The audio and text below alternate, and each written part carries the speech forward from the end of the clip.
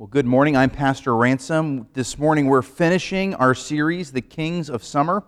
As I was reading and studying last week for last week's message, I came across this passage in Jeremiah 29, and I felt like, this has something we need to hear. And so what I've done is I've added an extra message onto the end. This is the epilogue to the series, calling it After Exile. And the passage this morning for our last sermon in the series on Kings is from Jeremiah 29. I'll be reading verses 1 through 7 from the English Standard Version of the Bible. Again, Jeremiah 29, verses 1 through 7. These are the words of the letter that Jeremiah the prophet sent from Jerusalem to the surviving elders of the exiles, and to the priests, the prophets, and all the people whom Nebuchadnezzar had taken into exile from Jerusalem to Babylon. This was after King Jeconiah. Now, Jeconiah is another name for Jehoiachin. And the queen mother, the eunuchs, the officials of Judah and Jerusalem, the craftsmen, the metal workers had departed from Jerusalem. The letter was sent by the hand of Elasah, the son of Shaphan, and Gemariah, the son of Hilkiah, whom Zedekiah, king of Judah, sent to Babylon to Nebuchadnezzar, king of Babylon. It said, "Thus says the Lord of hosts, the God of Israel, to all the exiles whom I have sent into exile from Jerusalem to Babylon. Build houses and live in them. Plant gardens and eat their produce. Take wives and have sons and daughters. Take wives for your sons and give your daughters in marriage, that they may bear sons and daughters. Multiply there and do not decrease. But seek the welfare of the city where I have sent you into exile, and pray to the Lord on its behalf. For in its welfare you will find your welfare." This is the word of the Lord. Thanks be to God. Let me pray. Lord, as we jump into this text from Jeremiah, I pray that you would open us up to what you'd have us hear this morning. I pray that you would convict our hearts in all the ways they need to be convicted. Show us our sin. Show us where we can be encouraged. Show us your love and your gospel. I pray all these things in the name of Jesus. Amen. So, let's get some context. Here we have a letter, the account of a letter written from Jeremiah, the faithful prophet of God, to the exiles who are in Babylon. Specifically, these ones are settled in Chaldea somewhere, which is southern Babylon. Here's what's happening. So this is a part of the first exile of the people of Judah. Jehoiachin, the king, had rebelled. He was a vassal of Nebuchadnezzar. He had served as king. He served Nebuchadnezzar, served Babylon. Well, he decided to rebel. And so as part of the first exile of the Judeans, Nebuchadnezzar comes, he takes Jehoiachin, he takes his family away. He also takes a large contingency of Judeans with him, Judaites. And so they are in exile. They've been removed from their home and settled someplace else. And as you can imagine, they're longing to return. They want to go home. They have homesickness. In this time, these very interesting stories take place, and they're recounted in the book of Jeremiah. But all of these false prophets, all of these false prophets start popping up. And what is the message of these false prophets? Just before this passage, Jeremiah faces off with a false prophet named Hananiah. And Hananiah's message is this: listen, don't worry, exiles. Your time in Babylon, it will be short-lived. Everything's going to be okay.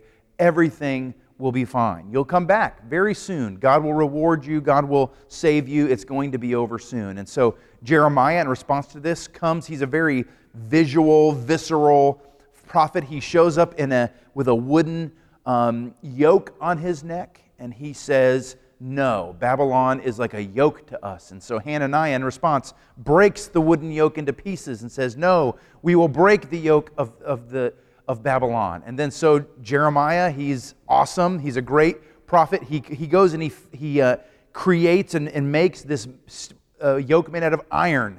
And he comes back and says, "Babylon is a yoke that you cannot break." And so Hananiah and Jeremiah have these great face-offs. They're very exciting. But in the end, what was happening? The exiles were choosing to believe in a false hope. Things will be better soon. You'll be home soon. This will all end. Your discomfort will be gone. And Jeremiah, the realistic prophet of God, He believes that, and he desires by the command of God to take these messages of ease, these false hopes, away from the exiles. He wants them to understand, listen, you cannot live as if this will end soon. In fact, just after this passage, he says, you have 70 years to go. There is at least 2 generations to come before any of this is taken away from you. So stop wishing, stop waiting for some other circumstances. Stop wishing and waiting. Now, as we read this passage, I think there are many applications that could be made. I think there's almost you can't count them. There's so many that we could pull from this passage. But today, we're going to walk through this passage. We're going to break it down. What does this letter to the exiles mean for them? And then at the end, I want to draw out just a few conclusions, a few applications for us as a church. So, the Judeans in exile were wishing and waiting for a better circumstance rather than working for God's glory. And so Jeremiah wants to pull them back to the reality of their situation, and he gives them a command from God. See verse 4. Thus says the Lord of hosts, the God of Israel, to all the exiles whom I have sent into exile from Jerusalem to Babylon. The first thing he wants them to understand is this. I'm not just saying this. This is the word of God through me to you, and he is the one who put you where you are when you are. And so here's what the letter has to say. Let's break it down. Let's start with verse 5. The first part of verse 5 says, build houses and live in them. Build houses and live in them. What Jeremiah is saying, the message that God has for the exiles is this. Put a system of day-to-day life in place. You need to put a system of day-to-day life. You're not going to live in tents. You are not nomads. Build a house. You're not in transition. You're not waiting for the next thing to move on. No, you need to establish yourself in this place, Chaldea, in Babylon. This word live, it says, live in them.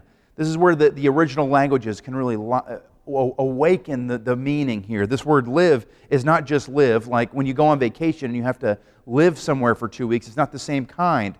Here, this word means to inhabit for an extended period of time. So, build houses. Get ready to live in it. Build yourself a home, not just a house. There's something I've heard said about some places I've lived in the past where it's hard to resell a house, and so when you buy a house in an area like that, you're not buying a house, you're buying a home. You're buying something that's a long-term investment, something that will not easily be flipped for a profit. No, you're buying something for a long term. So what is he saying in the beginning of verse 5? This is your home. Don't rent, buy. It's time to buy. You're going to be here for a long period of time. In addition to that, verse 5, plant gardens and eat their produce.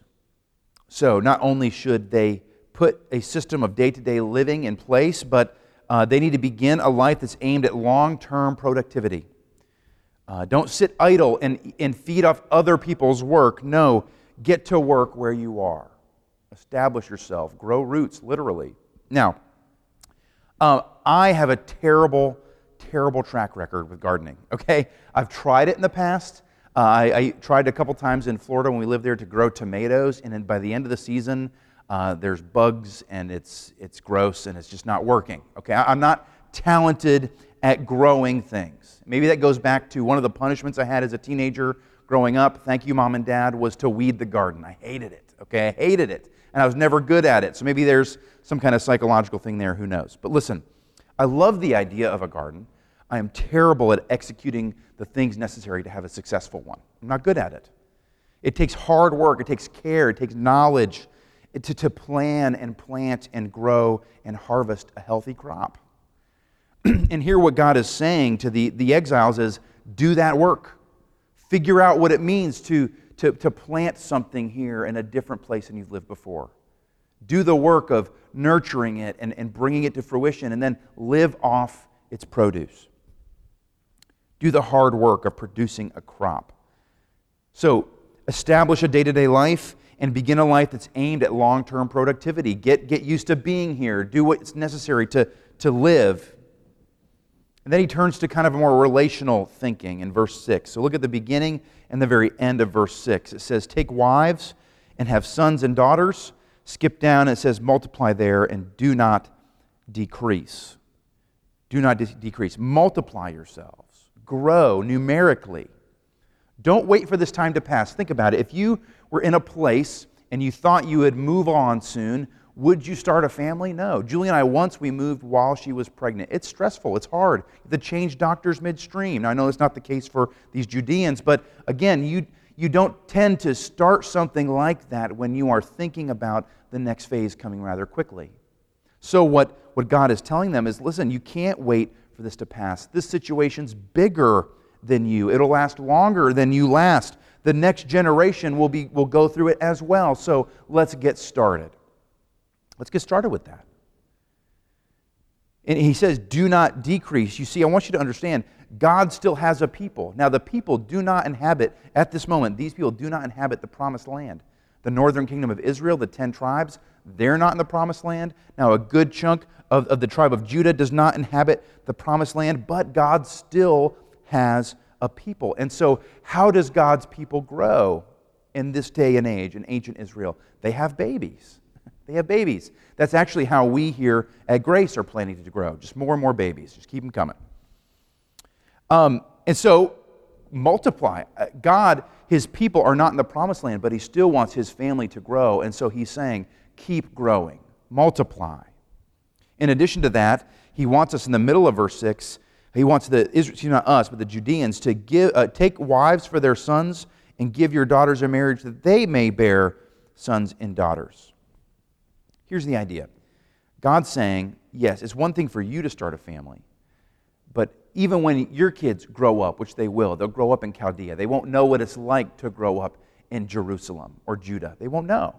This is their new home. This is where they will exist. And in fact, you shouldn't expect this whole thing to end by the time they grow up. No, give them away in marriage. Let them start families. This is going to last a long time. In other words, invest all of your resources in creating a future here where you find yourself.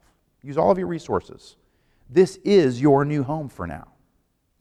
And really this idea of multiple generations being commanded, it's emphasizing the intentionality of stretching toward this exile is going to stretch further than these people would expect. It's going to go into multiple generations into the future. So, establish this day-to-day lifestyle, establish a life that's producing and thriving. Go ahead, begin to multiply, have families, establish yourself in this place. And then we come to verse 7, which might be the most surprising of all the commands. Verse 7, look at the first and last phrase of verse 7. But seek the welfare of the city where I have sent you into exile. Fast forward, for in its welfare you will find your welfare. Here's what God is asking the Judeans to do. Contribute to the society of your enemy. Don't just portion yourself off and try to make your little hovel of Judah exiles thrive. No, invest in the community in which you find yourself. Invest in Babylon.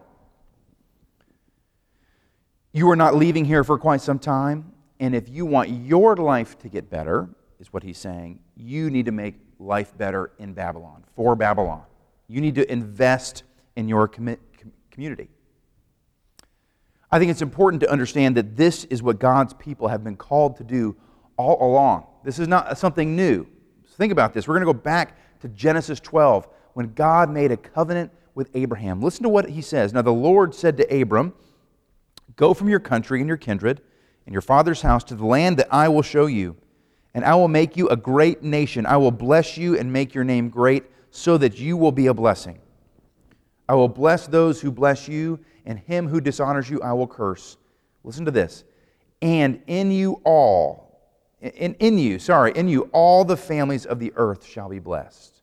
And in you all the families of the earth shall be blessed. So, God's people, from Abraham forward, their job, the reason that God made a covenant with them, one of the main functions of this covenant was so that as He blessed them, they would bless those around them.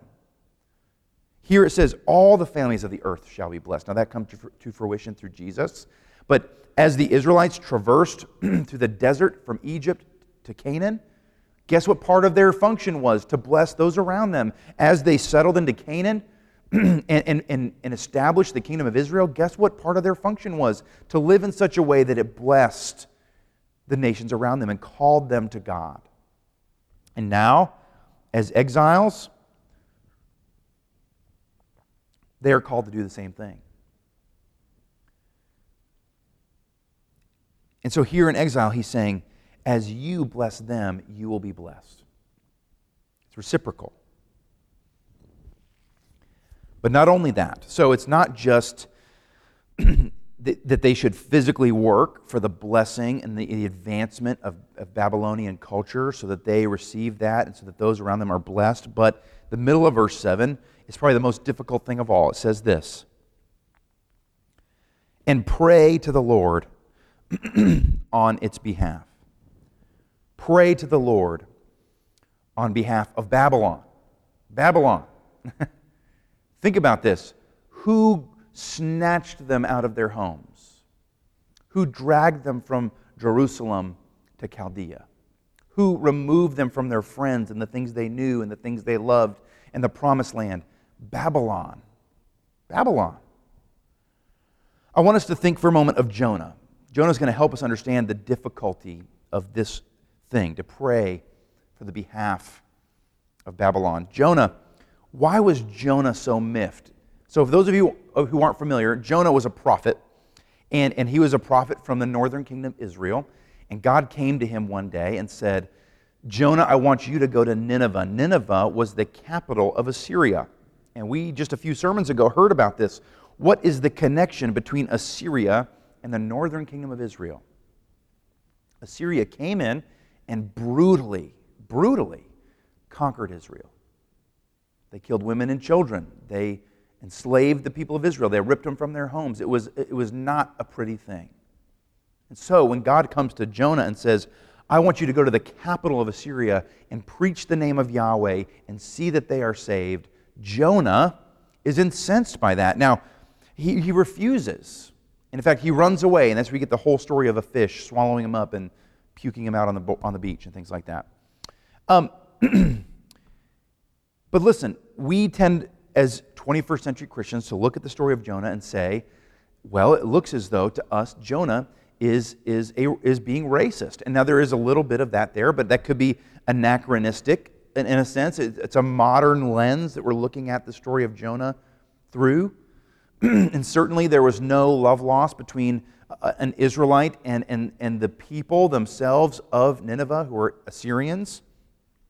But imagine for yourself the bitterness in the heart of Jonah towards a people that had brutally conquered his people. Imagine that. Imagine how difficult it was for Jonah to think that God wanted to save them after what they had done to maybe his own family. That same bitterness, that same temptation that Jonah succumbed to is the same difficulty, the same temptation that these Judahites would be facing from this request to pray for the blessing of Babylon. These people have been ripped from their homes by the Babylonians, and what is God doing? He's saying, pray for them, for their blessing, for their increase, for their thriving. What is great about our God is He is the same yesterday, today, and forever. And so when we fast forward to Matthew 5, we hear Jesus telling us to do something very similar. Listen to this, Matthew 5:43. This is from the Sermon on the Mount. We'll be preaching this, we'll be hearing this sermon series coming September 13th. Here's Jesus teaching His disciples what it means to be a real Christian. He says this, you have heard it said. He's quoting the oral tradition of the Pharisees. You shall love your neighbor and hate your enemy. I say to you, love your enemies and pray for those who persecute you. This is the same concept. Babylon has literally persecuted. They are literally the enemies of these Judeans. And God is saying, pray for them. Don't just work for their benefit, which benefits you. Pray for their blessing. And so in this letter that he sends through Jeremiah, through these other messengers, what is the command of God to these exiles? What's the command? The command is this. First and foremost, the command is to recognize that God himself has put them in this place, in this time. It's not a mistake. It's not something that they should wish for it to change. They can't change it. God has put them there. The command of this letter is also resist the temptation to wait until it's over. Don't wait. The people in exile are saying, I wish it were different. Let's wait it out. And the command here is stop wishing, stop waiting. Rather, go about ordinary life and let God work through those ordinary means. Stop wishing and waiting. Get to work. Through ordinary means, God will use you to bless the people around you. I'll fulfill the covenant of Abraham in this time, in this place, through you just living life, committing and putting down roots. Now, it would be easy to just take these three things and say that's what it means for us too. In a sense, we could do that, and that might be accurate at one level. That would be a good thing for us to hear, that we should stop wishing and waiting, and we should work for the blessing of our community. But that would only be a partially accurate application. We have to, first of all, look at some similarities and differences between us and these exiles before we can really flesh out what this passage means for us. So let's start with some similarities. What are some things we have in common with these people where this message could apply directly to us, really without much filtration? So first, the first similarity, we, church, are also exiles. We are exiles. We are not in our actual home. The place where we go about our business and live our lives is not our final destination. It is not the place of our citizenship. We exist outside the place where we belong. I spoke, I think, end of last summer, a sermon called Scattered Together. What is the church but little pockets of God's family, exiled amongst the world, waiting to return home with their King and their Father and the Holy Spirit? So, that's something we have in common. We are exiles, a lot like these folks are exiles. Something else we have in common, we too can be tempted by wishing and waiting. I think we know that. We can wish for different circumstances. We can be tempted to wait until things get better. Before I make this next point, I wish I had hired or asked JP to get a trombone and stand over off the cameras, because what I'm about to say would be great for a wah-wah. Okay, so you ready? Listen, we can wish for things. Let me be very specific. We can wish for things to be back the way they were 6 months ago. We could wish for that. But that's a fruitless wish. Wah-wah. So disappointing. What a downer. But it's true. They aren't the way they were 6 months ago. And they won't be for quite some time. We don't know if we'll ever gain normalcy back. And so to wish for different circumstances right now in our lives, it's a fruitless thing. And so the message to these exiles, hey, stop wishing for different circumstances. God has put you where you are, when you are, on purpose, is a good message for us. Let's talk about waiting. We often are tempted to wait for what's next. Listen, let me be specific again. Church, no matter who wins the election in November, no matter what happens at that moment, God is calling us to build His kingdom. God is calling us to build His kingdom. Now, I'm not saying we don't engage the process. I'm saying, what are we waiting for? What are we waiting for? There's nothing to wait for. We are called here and now to do that thing. It says in Matthew 9 that the harvest is plentiful, but the workers are few. That's our scenario currently. We have nothing to wait for. And so just like the exiles, we too are called to work for the benefit of our city. We're called to do that. Church is called the cultural mandate. The cultural mandate from the very beginning of time. subdue and multiply. Get out there and work is what God told Adam and Eve. Subdue this world to my kingdom. Multiply my family, my people. And so we are called through word and deed to spread God's kingdom as far as we can while we are alive. We have all those things in common with these people that this letter was written to. And so those applications are direct. We don't need to filter them through anything. Stop wishing, stop waiting. Work in what Christ has called us to do. Those things are direct. But there are some differences. There's some differences that we need to take notice of. First of all, the first difference here is Jeremiah is speaking to these exiles in very physical, material terms. So like blessings in the all blessings in the Old Testament were physical manifestations. So if you obey God, I will make your kingdom great. If you do these things, I will multiply your people, or I will bring about riches, or I will do this. So here he's saying, literally, physically, materially, as you bless Babylon, you will physically, materially, literally be blessed in return. So as Babylon is physically in peace, you will physically have peace. As Babylon materially prospers, you will materially prosper. And as your family grows, it will grow, literally, numerically. But it's different for us. It's different for us. Our blessings that we are called to and that we are given are not physical blessings. They are spiritual blessings. And the work that we are called to, the spread of God's kingdom, is not a physical spread. It's a spiritual spread. Our role in the cultural mandate is to seek the welfare of our city in word and deed so that people will hear what? The gospel. What good is it to feed someone food and never tell them about Jesus?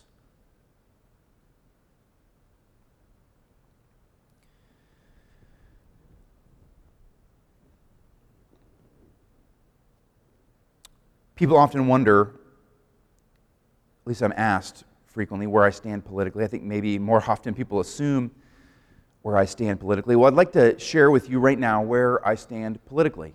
I can feel the collective squirm, but relax. I don't believe we'll lose our tax-free status after I say what I have to say, okay?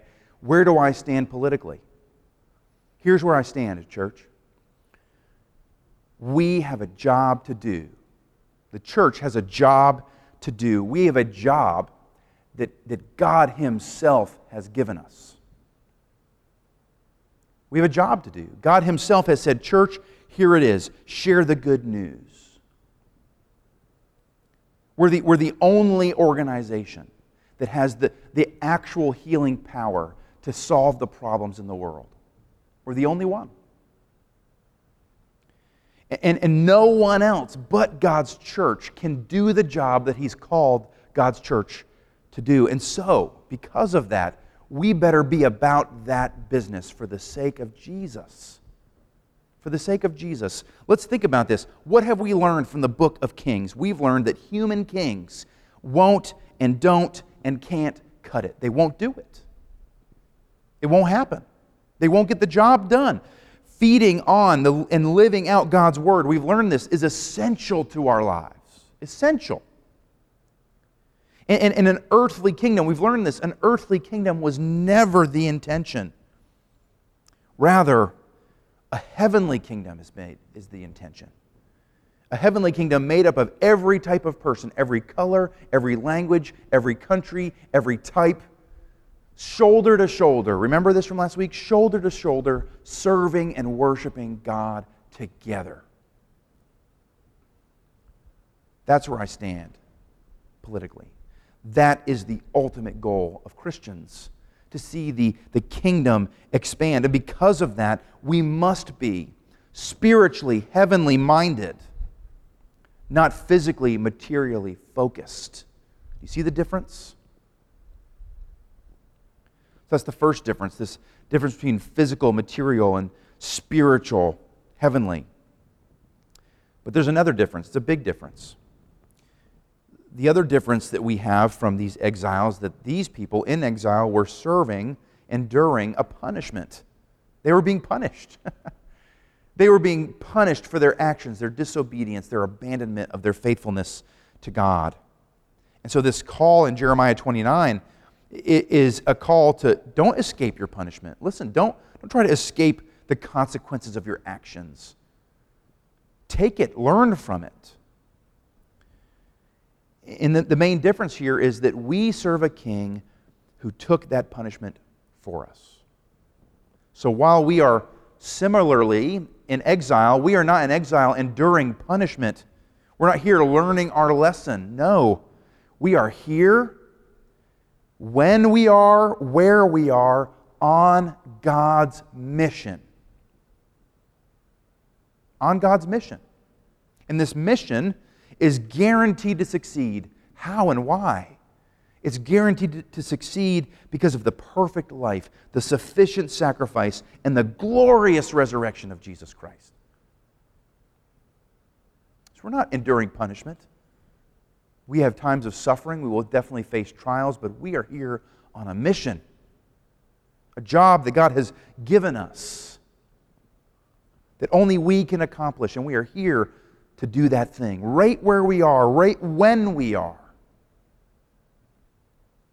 And so the call from this passage, and I'm going to say this is for those of you who consider yourself Christians and those of you who don't. The call is the same. Here's the call of this passage. Listen, the first thing is our physical, material, political, moral world is crumbling.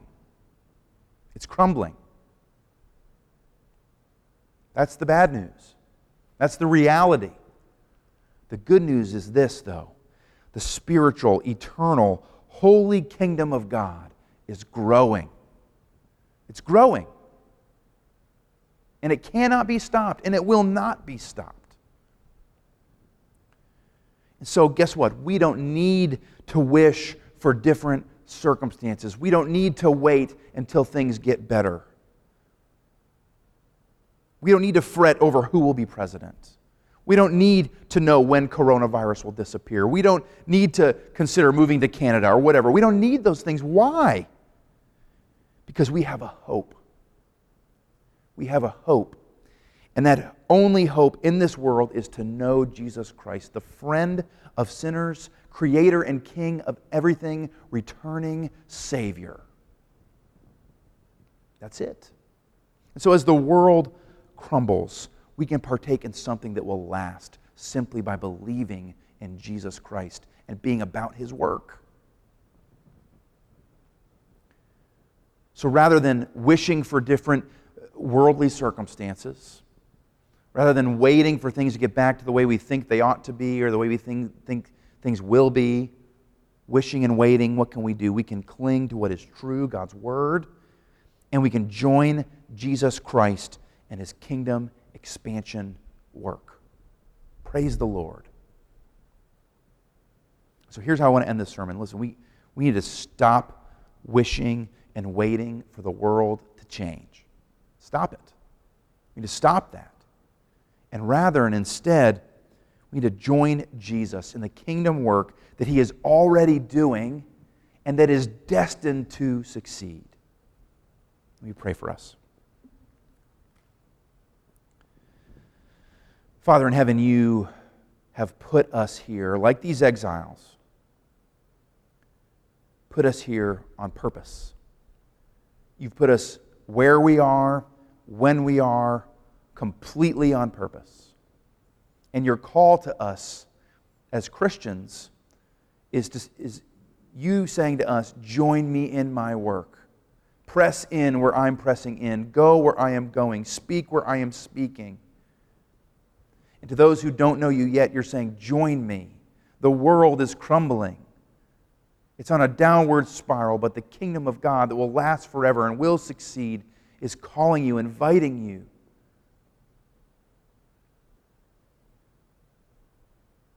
Praise Your name for being the friend of sinners. Praise Your name for creating and leading this universe.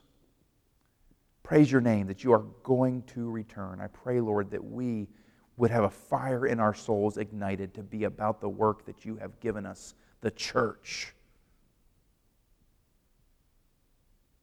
I pray these things in the name of King Jesus. Amen.